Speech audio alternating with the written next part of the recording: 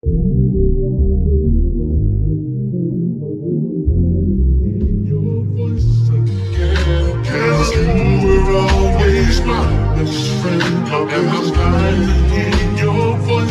right, welcome to a new episode of the Roscoe's Wetsuit Neuro Podcast. I am your host, Toby Passman. Roscoe's Wetsuit Neuro offers premium brain health coaching to clients globally, along with targeted neuromodulation services to clients interested in peak cognitive performance in the Miami-Fort Lauderdale area. On the show with us today, we have a special guest, Greg Lawrence. Greg is a certified psychedelic integration coach, a community integration circle facilitator, and leader in the Los Angeles psychedelic community. He helps people make lasting changes by assisting them in integrating the insights and lessons gained during the psychedelic experience into their daily lives. So, Greg, super happy to have you on the show today. Thanks for having me, Toby. So what was your sort of introduction to this world of psychedelic work? And it sounds like now into psychedelic therapy. When did you sort of start realizing that there is actually a therapeutic side to these medicines? Well, it was through personal experience, trial and error. Do you have a minute?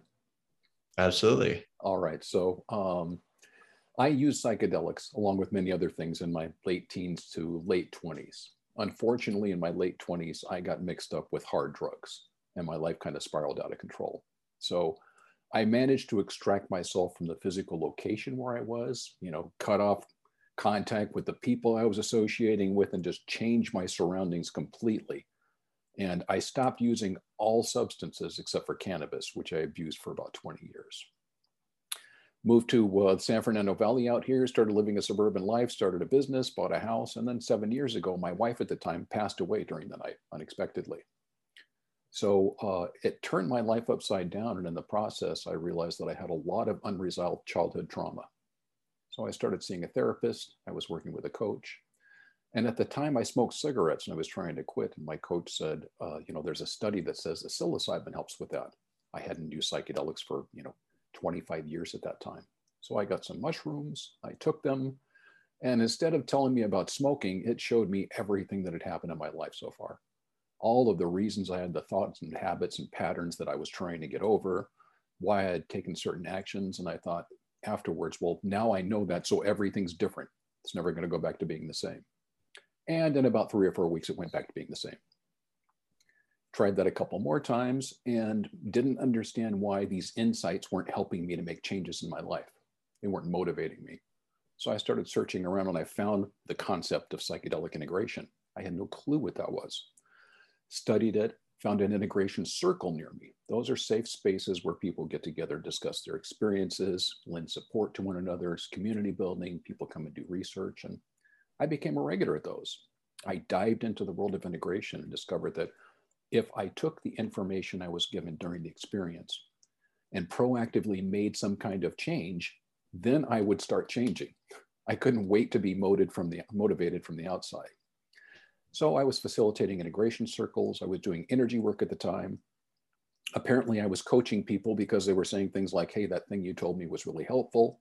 So I got certified as a coach, eventually as an integration coach. And I've been doing that full time for nearly 3 years now. And what did you sort of discover was needed in terms of actually the components of integration in order to make a psychedelic experience have kind of those lasting benefits and result in those lasting positive changes that you're looking for? Well, there are times when someone will have a transformative experience and something will be different afterwards. They might make their bed every day, get along with people better, not be so impatient in traffic. But far more often, people have an experience that feels transformative. It'll last for a while. They'll sort of be in the aftermath and sort of a pink cloud, we call it. And then after too long, they'll go back to what they were doing before. There's a lot of neuroplasticity that happens in the aftermath of a psychedelic experience. And sort of the guiding principle of my work came from a gentleman named Milton Erickson. Are you familiar with him? I am, yeah. One of the 4 therapists on whom the technology of neurolinguistic programming was founded on. He was a genius at working with people, psychiatrist, hypnotherapist. And he once said, change will lead to insight far more often than insight will lead to change. So in the psychedelic experience, there is some lesson or theme. There's always a lesson in the psychedelic experience. The substance is the chef, the ingredients are our life experience.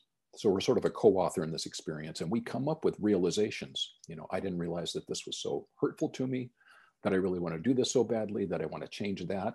It's up to us in the aftermath of the experience, when we have this neuroplasticity and your brain is ready to make new neural pathways, habits, patterns, ways of being and thinking, and take action with those, usually by creating some new habit or pattern and maybe dropping one that's not serving us any longer.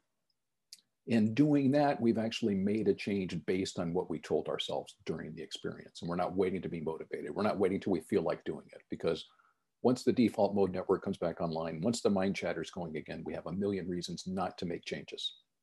Tomorrow is always a better day. But if we do it in the immediate aftermath, that's what I try to do with clients. Take the information they've given themselves and create some new way of being based on that. Could we go through kind of the different psychedelics that you found to be helpful kind of in a therapeutic way, and kind of do they work in a similar way? Do they differ drug to drug? For therapeutic use, I would primarily talk about psilocybin, which is the active ingredient in magic mushrooms, and MDMA, which a lot of people know as ecstasy. It's one of the ingredients in ecstasy anyway. So psilocybin will sort of give you a full psychedelic experience. It'll show you things in a way that you haven't seen. It'll quiet things down and let you see things from another perspective. It might do many things because psychedelics speak to us in a number of unusual and novel ways. We all have defenses built up against words. So if I don't feel I'm worthy of love, it doesn't matter how many people tell me that I am. I just don't hear it. It doesn't get through. So psychedelics don't just hold up a neon sign saying you're worthy of love, because I have defenses built up against that. So they might play games or simulations. They might jolt us emotionally somehow. They might scare us. They might show us our lives from a third person perspective and give us a new view at it. It might just show us things differently. Sometimes people have strange and, to me, profound realizations of things like, I just realized there's not really a problem. It's the way I'm thinking about things. MDMA, on the other hand, is very useful for people. It's currently being used by MAPS, the Multidisciplinary Association for Psychedelic Studies. They are in phase 3 of clinical trials using MDMA to treat treatment-resistant PTSD in veterans and first responders, with a phenomenal success rate. If this phase of the trials goes well, then by 2022, 2023, most likely, MDMA-assisted therapy will be a prescribable treatment, legal in the United States. MDMA works by sort of quieting down the fight or flight response that we have, which is why it's very good for PTSD. It's hard for people with severe trauma to look at that trauma, or they feel like they're back in the originating event. So MDMA helps us look at that trauma and realize that's something that happened over here, and I'm now over here. And get a look at that so I can get some perspective. Now I can start talking about it. Now I can work on the subject material. Those are two of the primary substances you find used in the clinical trials for therapeutic purposes. So those couple substances, people could definitely use, kind of on a wide array of different settings, whether that just be recreational or, therapeutic, or also seen, or heard about kind of quasi-therapeutic, we take it in small groups. What do you find as far as like the best way to take one of these substances if you're looking to get kind of therapeutic benefits? Just about any setting can end up having a therapeutic effect on you when you're using these substances, but almost all of the clinical trials have people in eye shades, so that they're cut off from the world visually, and in headphones listening to music. The reason for that is, well, it's manyfold, but say with music, music has been shown to interact with psychedelics in a way that moves information from the part of the brain that stores personal memories to the part that creates pictures and movies. So it sort of makes an autobiographical picture of your memories and thoughts. With the eye shades, we are comparison machines. I'm looking around, and especially if I'm on a psychedelic, like, oh, that looks like it's breathing, and this thing's not like that, and what color is that thing, and who is that person? There are a million things going on. There's something like 25 subconscious processes going on just in you listening to the words that I'm saying right now and filing them away, contextualizing them, understanding them, comparing them to other things that you've heard. So we're very busy, even if we don't realize it, even when we're just looking at things in a room. Taking away the the senses of hearing and sight helps you have an internal experience. So there's nothing out here anymore. Everything is the material that's inside my head. It catalyzes an internal experience to have this therapeutic or guided setting where you have music playing, possibly silence, and eye shades covering your eyes. Now, being in nature can be healing. Hanging out with friends, being in a ceremonial setting, all of those things can be very healing and very therapeutic. But when it comes to how we're doing this as far as getting someone to help them with their personal issues, a lot of times I will recommend or I will find that what they're doing is using the eye shades and headphones model. And that's for both when we're talking about psilocybin along with MDMA. Yeah, and it's strange, especially with MDMA, if you've ever taken it recreationally and then you took it with eye shades and headphones, you might not know it's the same substance because it is definitely a different experience. And with both of them, it's much more powerful when you take away those senses as well. Sometimes it feels like there's not much happening, but if you go inside, you'll find out there's a lot happening. So let's talk more about kind of what is happening and what you've sort of found in terms of what's happening, like, you know, when you do these sort of integration experiences, as far as like what is actually coming up for people during these psychedelic experiences. And then can you kind of talk to me about how with proper integration that can result in positive changes? Well, what happens is hard to say. It's different every time for every person. People seem to come up with the material that's been, you know, you and I both right now are suppressing something that's very important to us, something I think I need to do, something I'm bothered by, something that hurt me, something that I feel is necessary. And I just kind of put that away so I can go about my daily life and live like I do. Well, in this experience, that comes to the forefront. You now understand that this thing really bothers me. This situation, this pattern in my life is not something that's good for me. These boundaries I'm setting are not sufficient. This thing that happened in my past was very painful to me. This person is someone that's not good for me, or this person is someone who's very good for me. And at the same time, you might relive or see some of the memories from your life. You might come up with suppressed memories. You might see something in a different light where you had blamed yourself for a particular incident. And now you understand that you're not responsible for that. As far as what we do with this information, sometimes we make new habits and patterns. Sometimes we evaluate situations or patterns in our lives. Sometimes we learn to set boundaries. Sometimes we find out whether or not our difficulty communicating in a situation, like people might say, I really can't stand this job anymore. Well, there are a lot of things that could be happening there. Maybe it's not the job for you anymore. Maybe there's a problem with your coworkers and the way they communicate. Maybe you don't like your boss. Maybe you're having trouble relating to people in certain situations. So before we decide what to do about a situation, we need to sort of dig in and find out what's really happening here. And from there, we can make decisions about how to go about making changes logically in a way that makes sense. It's not rash. And it sounds like, kind of from what you're saying, it's sort of like the psychedelics are helping to illuminate what the sort of details of the problem might actually be, in terms of not being able to just hold back on a certain situation because you might not know how to cope with it or deal with it. Whereas the psychedelics kind of showing you, bringing to the surface what's actually going on. Yeah, psychedelics are amplifiers of consciousness. So when someone talks about, says something like, I have a very disturbing situation in my life right now, is this a good time? Well, there's a very good chance that that's going to come up during the experience. Whatever is happening for you, whatever is foremost on your mind, whatever's at the back of your mind is often illuminated by these substances because they amplify certain situations. They also amplify your reaction to things that are happening in real time sometimes.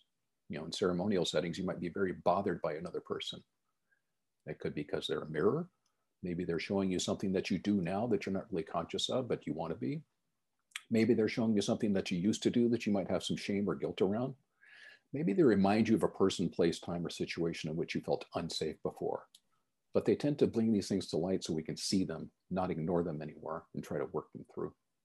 Greg, I wanted to ask you, as far as with when people experience bad trips, bad experiences with psychedelics, what's going on there and what's different from other people's experience, in which case this somewhat, this what sounds like sometimes very difficult material is coming up, but they're able to actually kind of process it and work through it, sounds like, to get to a better place. But then some people seem to end up in a very bad place. So what's your take on that? Well, that might have to do with a person's ability to handle the material that's coming up. You know, psychedelics do what therapy does. They bring the unconscious to the conscious. But in therapy, you might spend months or years doing that and gradually teasing things out. Psychedelics have a few hours. So they're not always very tactful. They're not always very easy. Sometimes they just scan us and say, oh, here's some things that this person needs to look at so he can get better, and say, here's that stuff you need to look at very quickly. Sometimes people not dealing with that well is a lack of preparation. You know, there's an unfortunate saying in the psychedelic community that says something like, there's no such thing as a bad trip. It's kind of a bastardization of an old saying that says even bad trips can be made into just difficult experiences when provided with context. But for some reason, people try to convince others that they're not going to be scared if they do A, B, or C, or if they take enough, or, you know, you'll be fine, don't worry. And then when disturbing material starts coming up, people resist it. They think something is wrong. They think they took too much, or something wrong with the substance. I'm not doing this right. I need to breathe. I need to look around. Rather than realizing that this is just difficult material coming up. And if they just ease into it, and if they feel like it, you're always a choice. But if they feel like it, they can look that thing in the eye and maybe it'll lose some of its power over them. You know, in every major study, they tell people, if something happens to frighten you, the best thing you can do is turn towards that. It just wants to be seen, felt, and processed so that it can leave you alone, or at least lose a lot of its power over you. So it seems like some people's personality types might be more inclined to sort of resist what's going on, whereas other people might be more open to that experience. Yeah, it depends on how open you are to feeling what comes up for you, or if there is some information that you've already sort of worked through and felt. If you've been suppressing that and it's coming up for the first time, it might be rather disturbing. It depends on the person's history as well. What about as far as microdosing? What's your opinion on the microdosing of psychedelics? I think microdosing is extremely helpful for people. You know, it unfortunately has not been proven as of yet to be anything more than placebo, but even if it is, I say bravo placebo. You know, people do get mood shifts. People have dealt with depression, OCD, anxiety, traumatic brain injury, ADHD. People are microdosing for a lot of different reasons and getting phenomenal results sometimes. I think that there is a tendency now with a lot of people to sort of push the edges of microdosing and be doing something more like mini dosing. You know, I monitor a lot of online forums and Facebook groups dedicated to microdosing, and a lot of people come in after trying this for the first time and say, I don't know what's happening. I'm very irritable. I'm very sad. I've been crying. I get very anxious. And that tends to be people who are dosing on the higher end for microdosing. There is a space between a microdose in which you really shouldn't feel anything except for good, better is not, or not as bad, and being in a psychedelic space in which, you know, you're wearing your emotions on your sleeve and things are kind of distorted and you're not operating cognitively like you would usually. You know, when you're in a psychedelic state, there are a lot of things you can do. One of them is not pass a general cognitive test you would get in everyday life, because you probably wouldn't do well on it. That's not the space that you're in. So when you start tipping into psychedelic space, you tends to be a more cathartic experience. So emotionality comes into play. It tends to provoke anxiety because you're sort of in that space between microdosing and, you know, like the psychedelic come up. So I think that people, if they do try to microdose, should start off on the low end and see how it works for them, and then maybe increase just gradually. I've got a couple of videos on my YouTube channel about just that. As far as with the different substances microdosing, do you tend to talk about more like mushrooms, or can you microdose MDMA as well? MDMA is not, it's not a good idea to microdose MDMA, because MDMA actually increases the amount of serotonin in your system, sort of uses your serotonin. That's one of the drawbacks of using MDMA in any context, that afterwards you're going to have a kind of a crash. Primarily, you're talking about psilocybin mushrooms and LSD when you talk about microdosing. Mushrooms for most people tend to be a little more calm, and LSD a little bit more focused and sharp, but that varies greatly from individual to individual. So I usually tell people, if they have access to both, see which one works better for you. But those two serotonergic psychedelics, the ones that act on serotonin receptors, are the ones primarily being used when people talk about microdosing psychedelics. And in terms of some other psychedelics, I think ayahuasca has gained quite a lot of kind of media exposure over the past decade or so. Do you work with people who've taken ayahuasca, and what's your take on that substance? Yeah, people come to me after working with just about every psychedelic. In 2.5 years, I'm not sure that there's one I haven't seen someone deal with when they contact me. Ayahuasca is a very powerful substance, usually used in a somewhat ceremonial setting with other people. It can be done according to indigenous traditions, because a lot of people are trained by the people from the Amazon or by different tribes. There are people who are more modern facilitators who maybe don't have that training. But it's a strange substance. I have seen people in ceremony who came for the first time drink several cups of ayahuasca and have nothing except maybe purging or some physical reaction, but nothing psychoactive at all. And then people who are very experienced doing a very small amount at that same time have a very strong experience. It's kind of unpredictable. It's a very powerful experience, and it tends to have more of a sort of an indigenous feel to it. There's more of a feel of history, ancestry, grounding to Mother Earth, that sort of feeling from it. There's a little bit of that in mushrooms too. To me, mushrooms and ayahuasca feel sort of earth heart, and LSD feels sort of head heavens. Are there other drugs, other psychedelic drugs that you feel like are worth talking about in terms of a therapeutic value that we haven't touched on so far? There is a lot of attention being paid to 5-MeO-DMT these days. That is the venom of the Sonoran desert toad.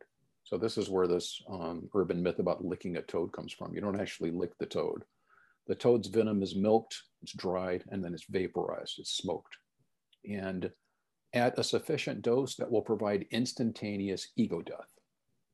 This makes it vital that if you're going to be working with this substance, first of all, think very long and hard before you do, because it's a powerful, powerful experience that can knock someone off their center. But if you do, you might see yourself completely go away and just be existing as part of everything for a short time. Or at lower doses, it can just be a very powerful psychedelic experience. But that can actually knock people off their center. It's hard to see yourself come apart and be put back together in front of your eyes and not have it affect you profoundly. So some people have to sort of put themselves back together over a course of months after working with that medicine. And what you said there, as far as kind of feeling themselves dissolving and kind of merging with something bigger, can you talk a little more about that experience and why it's beneficial for people? Well, to me, that is sort of a spiritual experience. It takes me beyond just this body that I'm sitting in.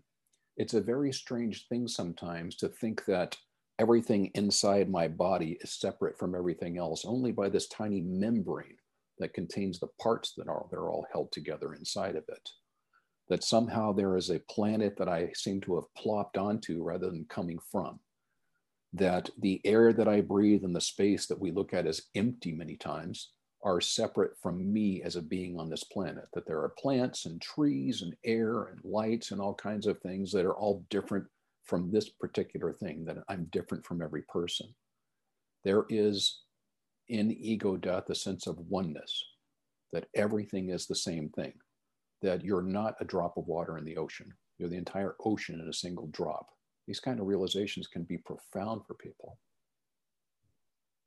As far as with the ego, there's definitely attention being paid to sort of like just the idea that people's being too caught up in our stories and thoughts and beliefs is sort of disconnecting us from I guess the world around us. Does that come into play too with sort of this ego death?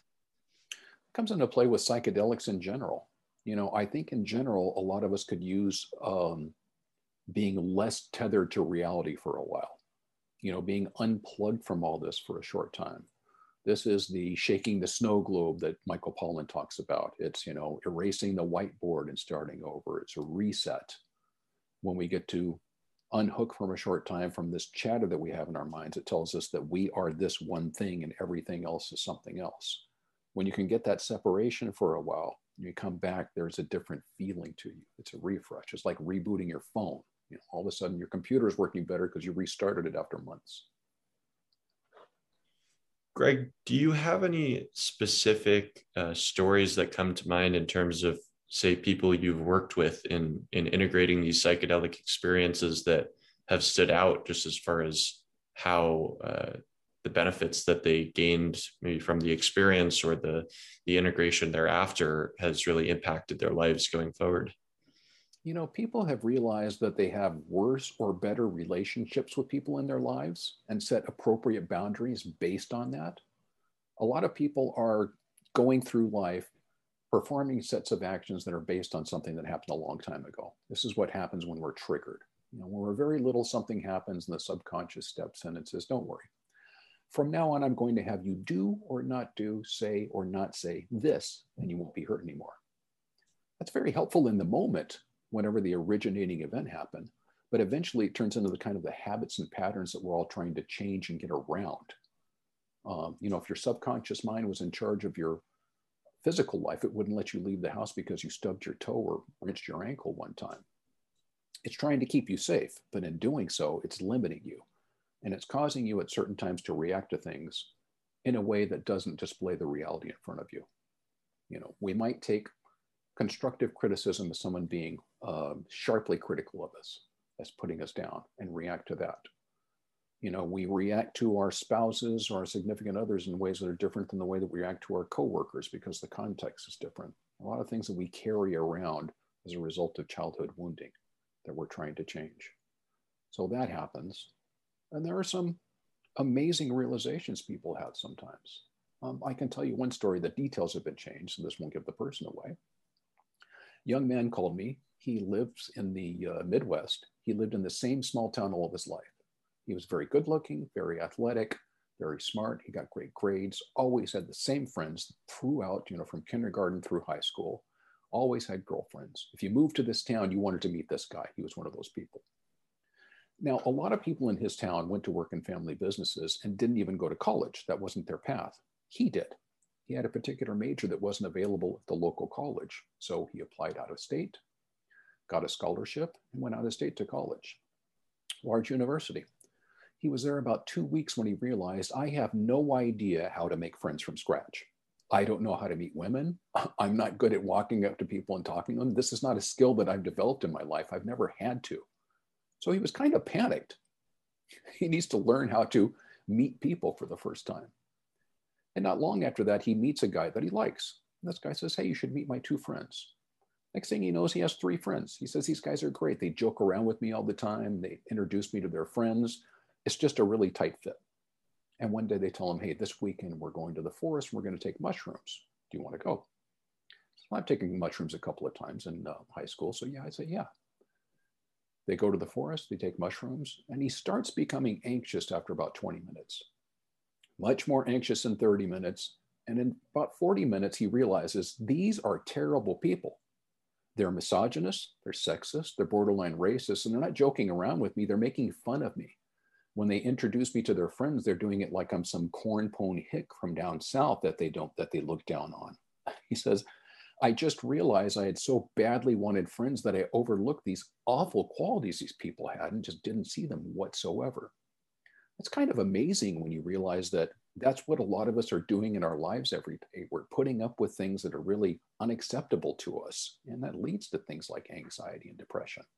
But those kind of realizations happen too. Oh my God, I never realized this. And it just shows up for you.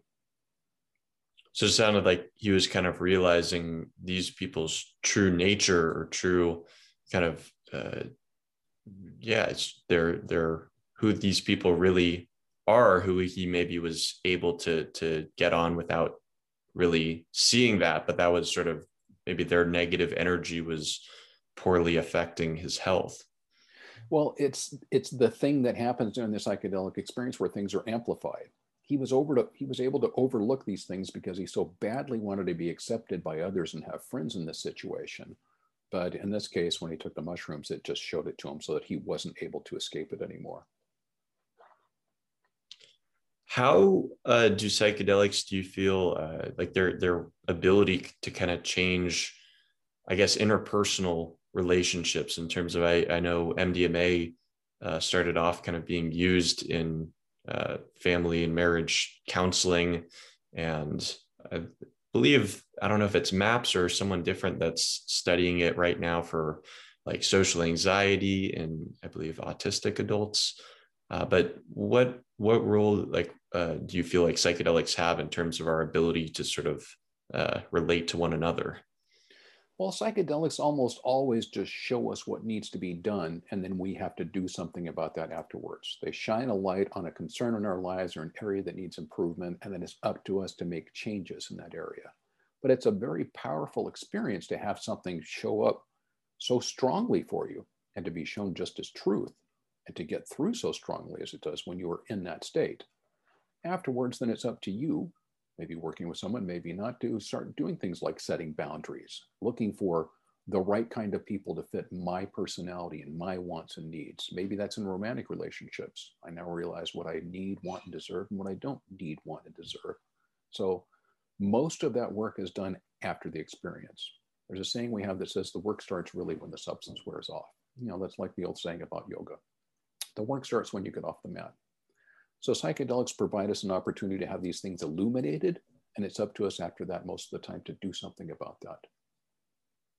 And in terms of doing something about that, in addition to people like you, like who do you see as people who you feel like would be good as far as being able to work with people in a therapeutic setting, like with these substances, like you mentioned with MDMA, uh, most likely being a viable therapy for veterans with PTSD. I believe you were saying at the beginning, like who in your eyes should be doing these facilitative experiences? Like, do you feel like it should be licensed psychologists, people who have a lot of their own experience with these substances? Like, who would be best to work with people?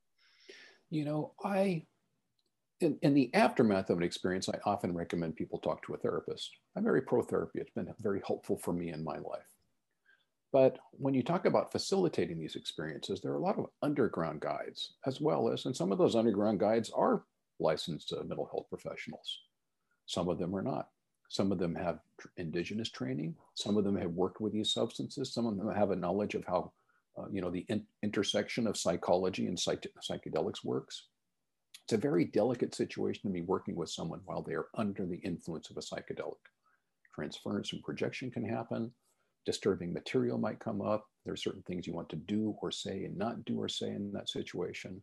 I have a talk that I give occasionally. I think it's coming up next month on the guided psychedelic journey that talks to people about how to qualify a guide if you're going to be working with a guide. What that's like to be in the eye shades and headphones, whether it's in a clinical study that's sanctioned by the government or whether it's with an underground guide. You should be very careful about choosing someone to work with in that situation. And if it comes to the consumer viewpoint, I would say first and foremost, you have to be very, very comfortable with that person. Do not engage with anyone who makes you uncomfortable, is very pushy with you, otherwise doesn't just make you feel grounded, because that is going to be amplified in the experience.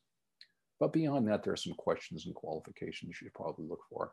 Ask them how long they've been working with this particular substance, what sort of training they have, what sort of preparation and integration they offer, what the sessions look like, and so forth. Anything But else? as far as who should be doing it, that's hard for me to say, because there are people who've been working with these substances a long time who are not licensed mental health professionals, who are, I think, just as good at working with this medicine with people as licensed professionals might be.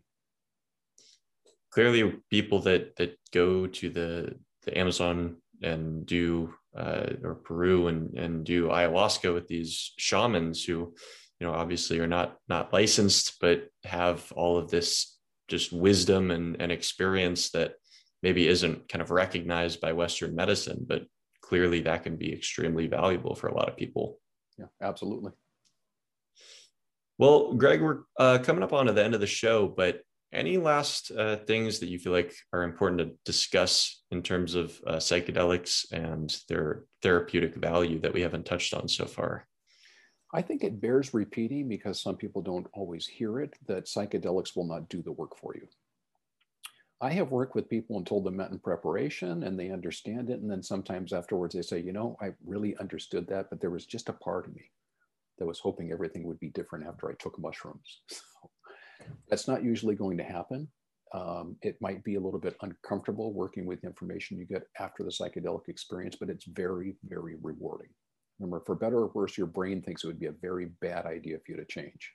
So in the aftermath of an experience, it's not unusual to see that maybe I don't want to do that. Tomorrow's a better day. This is a little bit difficult. I don't feel that bad anymore. That doesn't stick out to me. But the information we get during the experience is often the truth. At the same time, I don't think people should make many rash decisions based on what they deem to be messages they get during a journey. You have to wait and see what's happening and see what the lesson really is before you do something like, leave a significant other, quit your job or something like that, move to the forest. Well, Greg, if people want to get in touch with you or find out more about your work, where would you direct them to?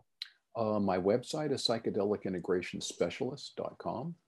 On Facebook, I'm Psychedelic Integration Specialist, and on Instagram, I'm Psychedelic Integration. You can always get me at greg@psychedelicintegrationspecialist.com.